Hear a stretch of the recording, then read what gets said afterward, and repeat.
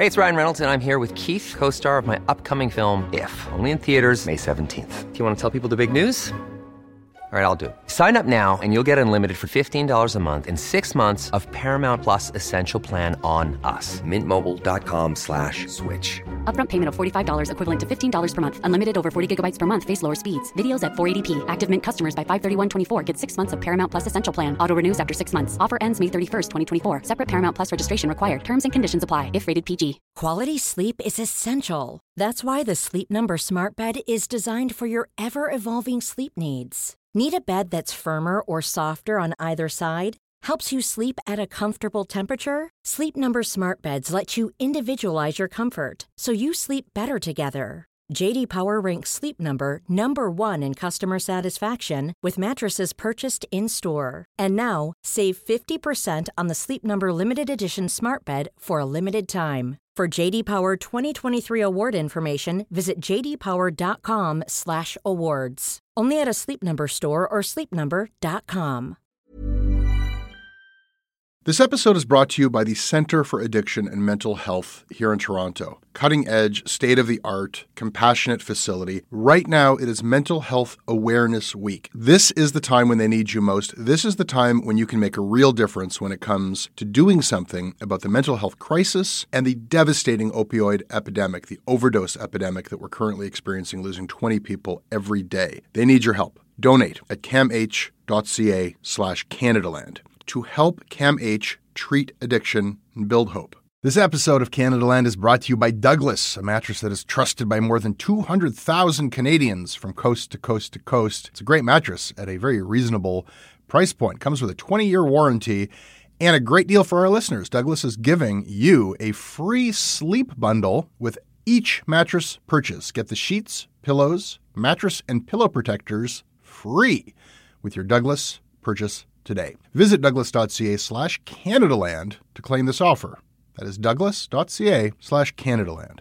This episode is brought to you by Squarespace. Squarespace is the easiest way to create a beautiful website, blog, or online store for you and your ideas. Try Squarespace at squarespace.com and enter the offer code CanadaLand at checkout to get 10% off. Squarespace, build it beautiful.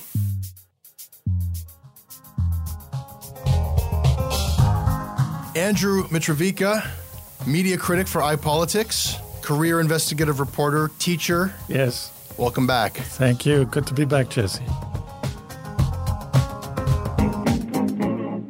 This episode is brought to you by John Vreitz, Mathieu Charon, Scrawn, Rocco Giacomo, Blair Antcliffe, Heather Pazat, Mark Crass, Raymond Snow, and Chris McLaren.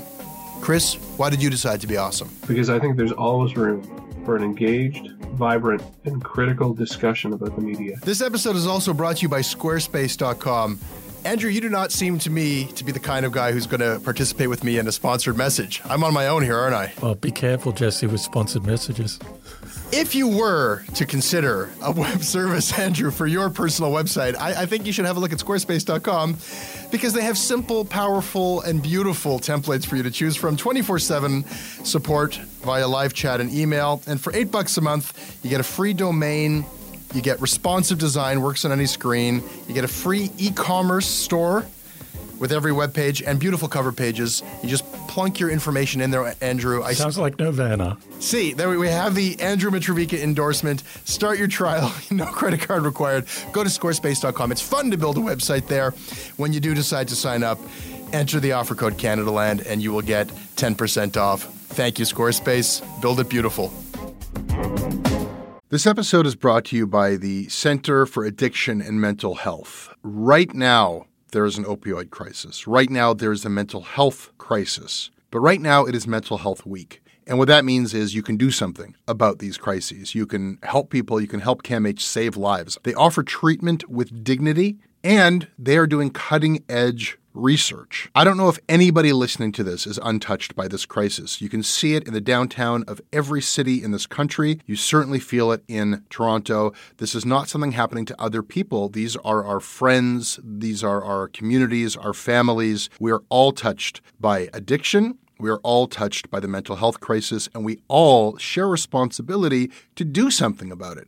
Helping CAMH is something you can do about it. Help change mental health care forever. Your support will help CAMH build a future where nobody is left behind. Donate at camh.ca/Canadaland to help them treat addiction and build hope. This episode is sponsored by BetterHelp.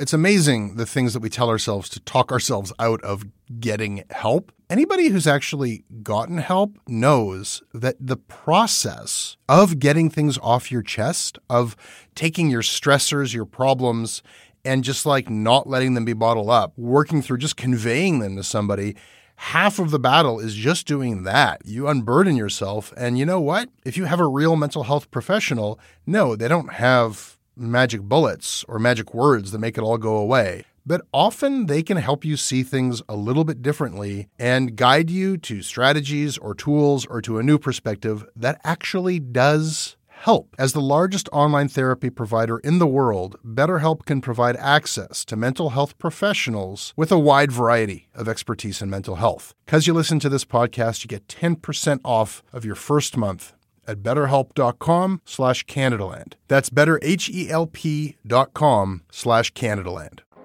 Well, this story just breaking in the last hour. The RCMP is laying charges against a former Syrian military intelligence officer for his role in the torture of Ottawa telecommunications engineer Meher Arar. Why is it such a big deal that one charge has been laid against one man with respect to what happened against one prisoner? Because it virtually never happens.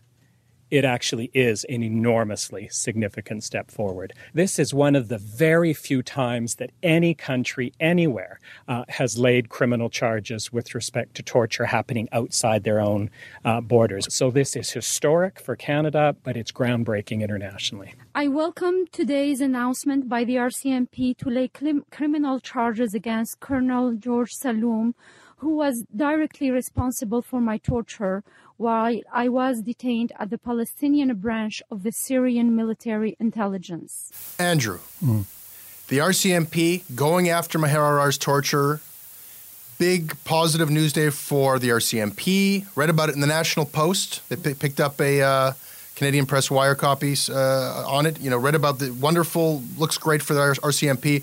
Arar supports this, of course. What could be wrong? What could be bad about this? What do you have to say about this? Well, the irony, of course, is, and Alex Neve, who your listeners just heard from, and Monia, Meher Arar's wife, I'm sure were too polite to point out the obvious, and that is that the RCMP were largely responsible for Mr. Arar's rendition and some would argue subsequent torture in the first place. As I've said publicly, I welcome the charges, just as Monia and Alex have. But I think we would do well to remember the pivotal role that both the RCMP and CSIS played in sending an innocent man into a torture chamber and doing nothing about it. And we're just stating facts here. You know, people just familiarize with Meher Arar. I mean, just cleared of any association whatsoever. Tortured, Canada handed him over, and this is the fate that befell. Although there is, Jesse, one reporter who I will not name, who makes absurd claims about Meher, that he might be some deep cover agent or that he has a relationship or had a relationship with the CIA.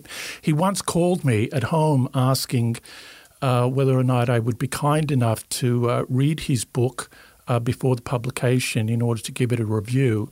And I said, if you send me the book, I'll use it for toilet paper.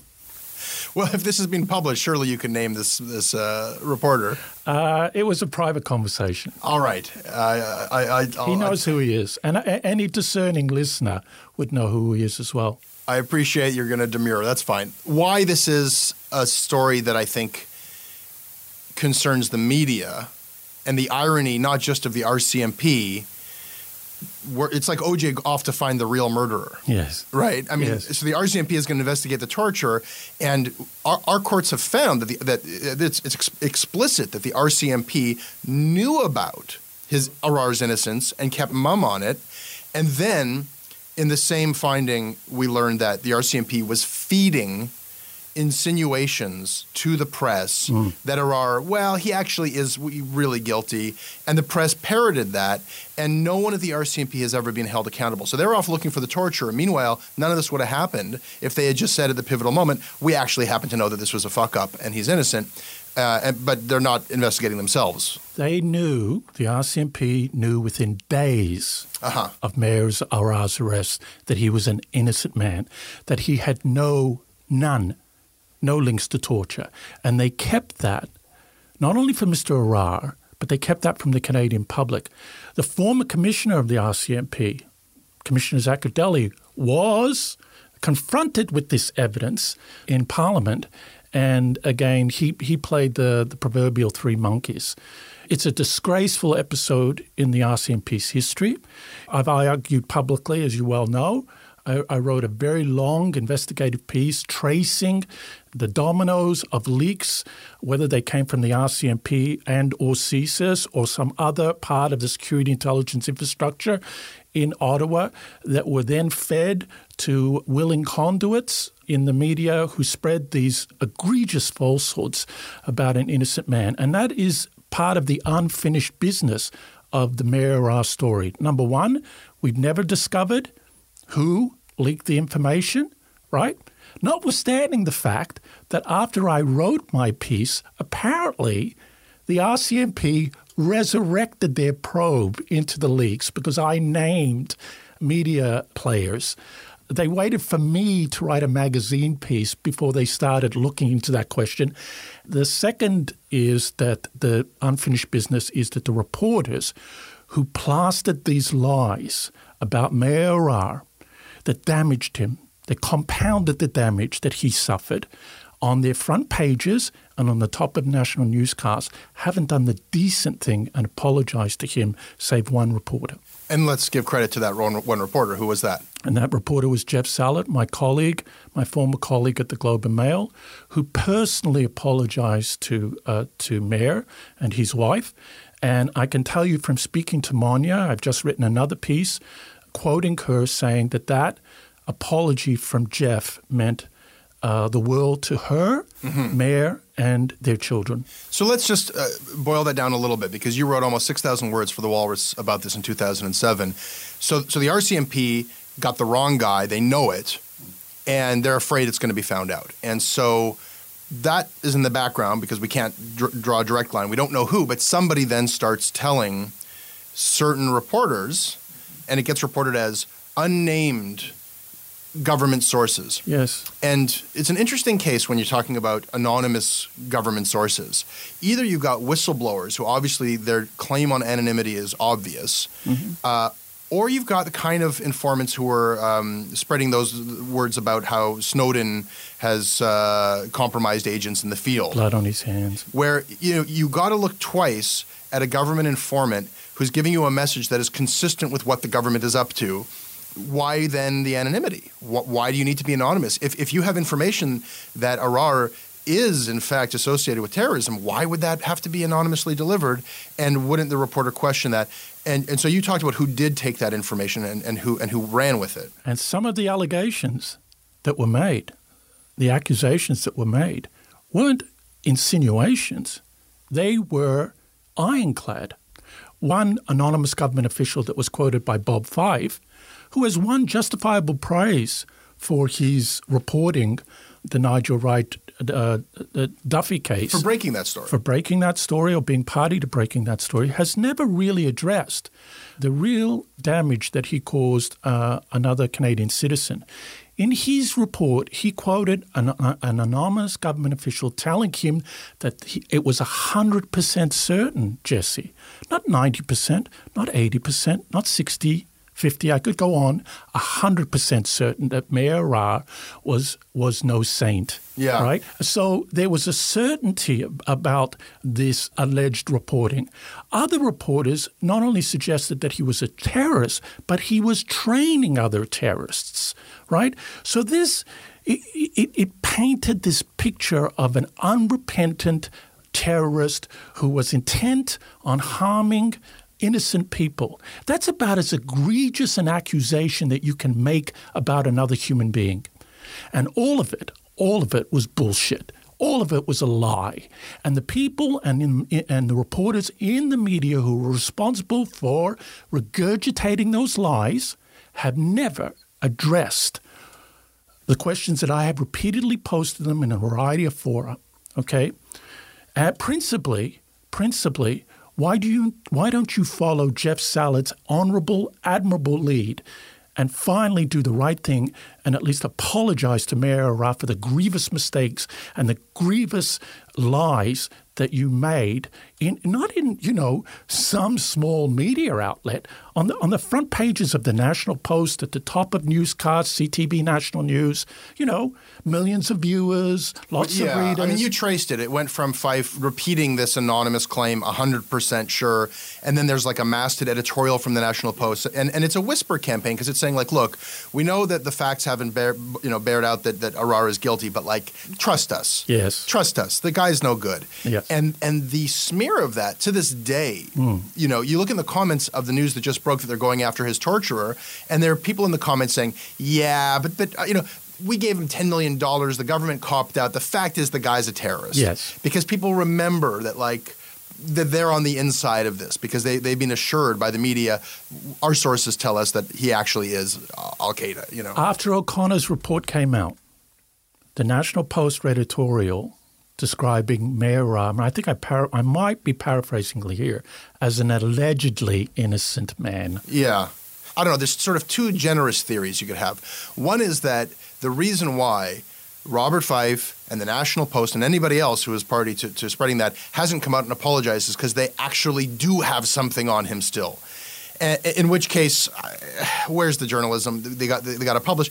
And the other, what is the other possible explanation for? I think the other possible explanation is because they want it to be forgotten. They want it to go away.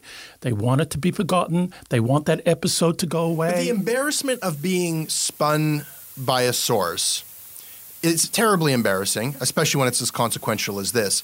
But people are very forgiving if you just say, particularly in Ottawa, Jesse. There's no agenda, one would hope. I mean, Robert Fife is doing incredible work right now. He's getting praise for it, as he should be. But, to say, look, I deal in a world of government. I trust my sources. I built up relationships with them. I got spun. I got fed bad information. I ran with it. It had consequences. I'm sorry. I don't think that would be a permanent stain, but there is a lack of accountability. I mean, to not even just say why.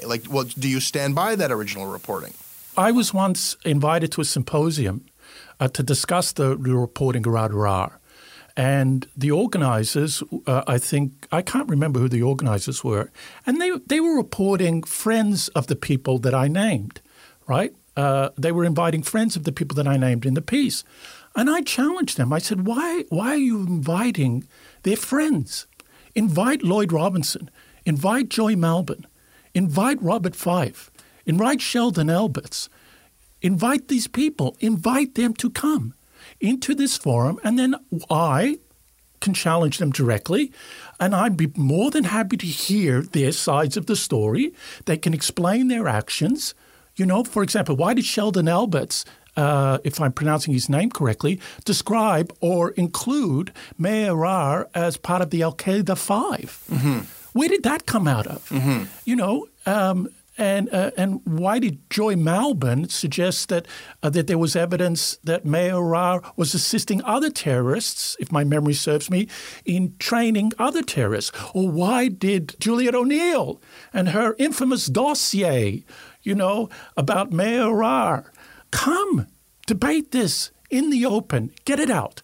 But nobody, as you all know, Jesse, there are certain things because of the parochial, incestuous nature of the Canadian media, and this is something that you've tried to kind of expose in the work that you're doing, they don't take up that challenge too easily because it's a fraternity, and it's not the norm to point an accusatory finger at our colleagues. Yeah. Well, you've issued the call. I pinged Robert Fife earlier today to see if he had any comment on this. You've mentioned some other names. Anybody, and I leave a lot of room open for some alternate explanations for what's happened that maybe we haven't looked at here. Please tell us what's going on, and if you stand by the reporting that you did on Mayor Arrar, say so. If there's anything that you want to add to it or apologize for or clarify, is a good time to do that. I seem to recall we issued the same invitation to Rex Murphy. But that never happened, Jesse. Be patient any day now. The fate of Mohamed Fahmy was up for discussion today as Foreign Affairs Minister John Baird met with senior government officials in Egypt. Adele, I want to ask you, going back to when we had heard that your brother's release was imminent, was what we kept hearing and what you kept hearing, do you have any sense of what went wrong? In a Cairo courtroom packed with the press, Al Jazeera journalist Mohamed Fahmy and Baher Mohammed learned on Saturday that they'd be going back to prison. I mean, I don't even know what to say. The fact that Fahmy is going back to jail, the fact that is just, oh, yeah, like yesterday we were talking about how the release was imminent, and then Baird was saying, I know he's going back to jail. It's not that this story suffers from a lack of coverage, but I do feel like similarly there is a lack of accountability when this was Baird's final big motion before this sort of surprising exit. And everybody was like, kind of had benefit of the doubt. Well, okay, you hit some bumps, and he said it would be unreasonable to think that I'd be coming home with Fahmy, but, it's imminent. And now, in fact, the retrial, kangaroo court, back in prison. And doesn't this mean it's time to shift our focus back on Baird? Where is the comment? What did you mean by imminent? And again, why did you leave? But Jesse, why did you exit it with that unfinished business? In preparation for this, I just did, as I like to do, a little bit of a literature search. And you'll note that the revisionists in the Canadian corporate media are not blaming Mr. Baird for this suggestion that Fahmy would be released imminently. It's Amal Clooney. And it's Fahmy's camp. It's Fahmy's camp that raised the expectations that he would be released. Who's saying that? I believe, National Post in one of their haughty lectures, again, not surprisingly, describing the rest of Canada, including Mulcair and Trudeau, as being naive, to suggest that now it was time to take out the loudspeaker and that quiet diplomacy really hadn't run its course, right? My response to this sort of attitude and this sort of revisionist thinking is, would the National Post really write an editorial if Andrew Coyne was in a Egyptian jail? Would they really be that reserved and sort of suggest, well, this takes time? Yeah. And, the Prime Minister and the Foreign Minister really ought not to be reaching for the megaphone now. Of course they would. Let the professionals, the diplomats do their job without so much scrutiny. They would do precisely what they did when one of their colleagues, Juliet O'Neill, was arrested and charged. The sky is falling. The sky is falling. Darkness into democracy. Darkness has enveloped democracy in Canada. Yeah. All of the restraint, the apparent restraint, would fall quickly by the wayside, and they would demand that the Canadian government do something. And I think the analogy stands: do something immediately to expedite the release of this accomplished, responsible journalist who is an innocent man. But no. We don't hear that. In the case of Fahmy, no. And why? And to what do you attribute this double standard? Well, look, we've seen these cases play out, and there's just no other way of looking at it. And it's not necessarily about the fraternity of mainstream media, because there have been cases like I remember Ken Hechtman, freelancer for the Montreal Mirror of all things. After 9/11, he goes off half-cocked to Afghanistan, gets himself kidnapped. But only for a couple of months, and there, diplomatic channels, the government did their job. He came home. Melissa Fung of CBC what was it, a month or two? She was gone, and the press blackout. They were doing their thing. They didn't use the megaphone, but she came home. And Amanda Lindout. That's what happened in those cases. All of those people came home quickly with a lot of government assistance. Then you look at somebody I covered for a while, Hossein Darakhshan. Hossein Darakhshan. No more or less a journalist than, say, Ken Hechtman, a blogger, independent voice, a guy who was a moderate Persian fellow, a Canadian citizen, dual citizen of Iran and Canada, but somebody whose politics were completely out of whack with mainstream, real pro-Iran, the nukes are okay for Iran, and gets himself thrown into Evin prison. And was rotting for years, just recently freed. I mean, there was no public outroar. And, at first I thought, well, maybe this is the distinction between an indie journalist and a mainstream journalist. But then you look at the Ken Heckman thing, you know, and he wasn't. There's one distinction when it comes to Fahmy. Fahmy is a mainstream journalist. Al Jazeera is a mainstream news organization. What is the distinction? But what do they use as cover for what we know to be the real motivation? The cover that they use is that his Canadian citizenship is a passport of convenience.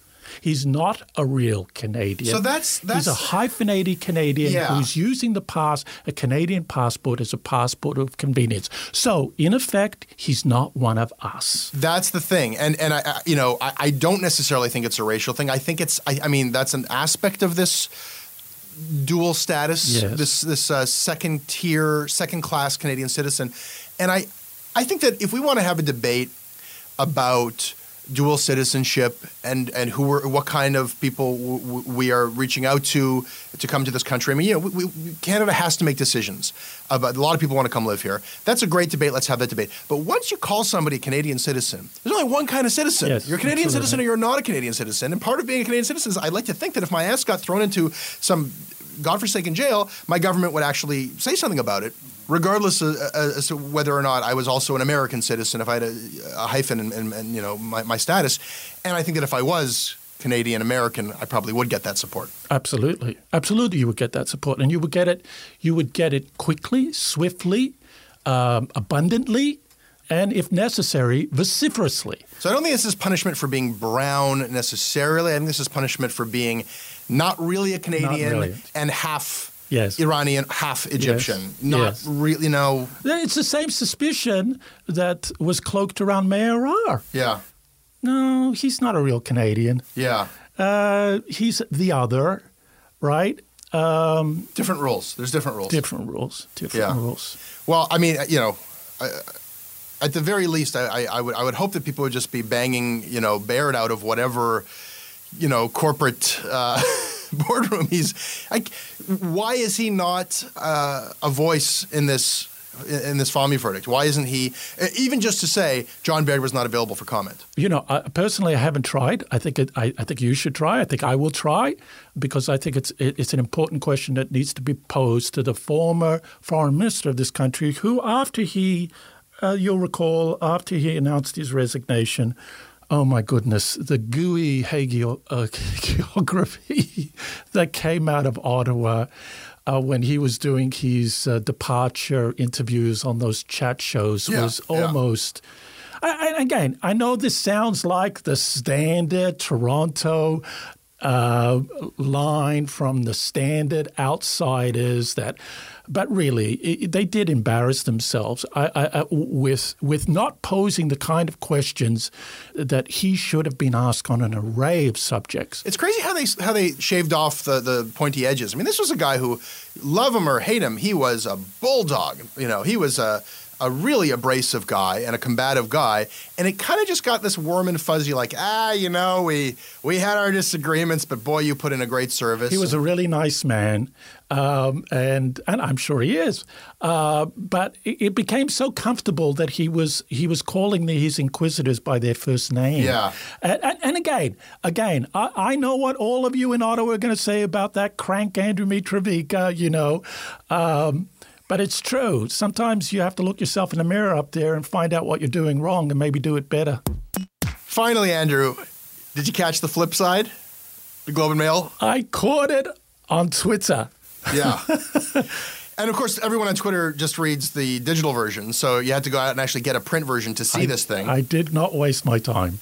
I had it sent to me by, a very helpful. I saw that you asked. Yeah, I asked and Twitter delivered, and thank you for that. But I don't even know if it's worth the air. The Globe and Mail's newest advertorial product, in an edition of the print version a week ago, on the back of every section is a page that looks like the front of that section. It's got the Globe and Mail masthead. It's got an article. It's got an ad. It's got reader comments. But here's the twist, Andrew. I can see you waiting for it. It was flipped upside down. That's National Newspaper Award territory there. You know, it wasn't marked advertorial, but like we've been playing this game with advertorial for many years, where it used to just say advertorial at the top of advertorial. Then it would say a special section, as if the reader knows that special section means advertorial, and they'd do a different font. And so now it looks identical to a Globe and Mail page, except, of course, they're going to say, come on, everybody knew this wasn't the normal Globe and Mail because it was flipped upside down. But Jesse, hold on a second. Didn't you break a story, I seem to recall last year, about the goings-on inside the Globe and Mail involving editorials that were being quashed and advertorials that were being, forced upon staff writers? And what happened to you, Jesse? Oh, I seem to recall that you were being dismissed as this journalistic gadfly who was finding trouble when it didn't exist. And this is precisely what you, to your credit, first began to explore about what was happening inside the Globe and Mail. Look, having worked there, I can assure you and your listeners, okay, that reporters, when they went out for lunch, when that stuff appeared, sat at various places near the Front Street Zoo there and either cried or laughed about what was happening to their newspapers. Because I must say this about the people at the Globe and Mail, the reporters at the Globe and Mail, when I was among them, say what you will, they cared for their newspaper. Mm-hmm. They cared for their newspaper. And many of them worked there for a long time, for a long, long time. I'm no longer there, but I would hazard a guess that they would shudder at what was happening to their newspaper.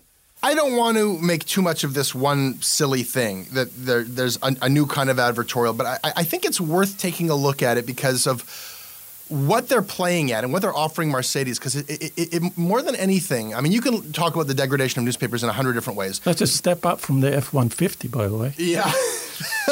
That was a little bit more hard to tell what was going on. The writers of these articles knew that they were writing advertorial. We looked into it when we found that out. The reader would know that something is weird just in this crazy upside down thing, though. But what they are blurring is they're intentionally playing with the juxtaposition of their editorial content with the advertising and asking you to question what's paid for, what's an ad. And it's clear that these articles and the reader comments would not exist if not for the Mercedes ad accompanying them. And how many times can you do that? How many times can you make an ad that looks like it's newspaper copy, but it's on fire, or it's upside? You're playing with it's just like you're reading the news, but it's an ad. You run out of these gimmicks at a certain point, and I've used the analogy before, but you're stripping the copper wiring out of the house. Oh yes. Before you just burn it for the insurance money. I mean, you know? It really. When I first saw reference to it, I shook my head in disbelief. Look, I still know people there. I'm in contact with them, not a lot of them. They still care for that place, but I haven't spoken to them about this directly. But knowing them and the affection that they have for their newspaper, I can't believe for a moment that any of them would consider it good, healthy, or wise. Well, we know from a recent bit of research that came out, there won't be any newspapers in Canada. They said in 10 years' time. I thought that was generous. 2025 was the year given. No more newspapers in Canada. Well, some would argue that none exist already. Thanks, Andrew. You're welcome.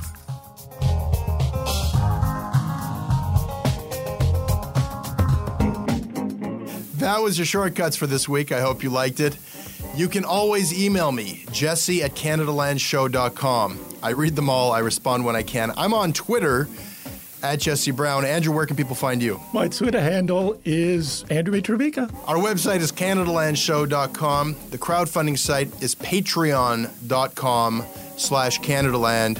The next episode of Canadaland will be out on Monday. The next episode of Canadaland Commons will be out on Tuesday. If you like this show, please support it.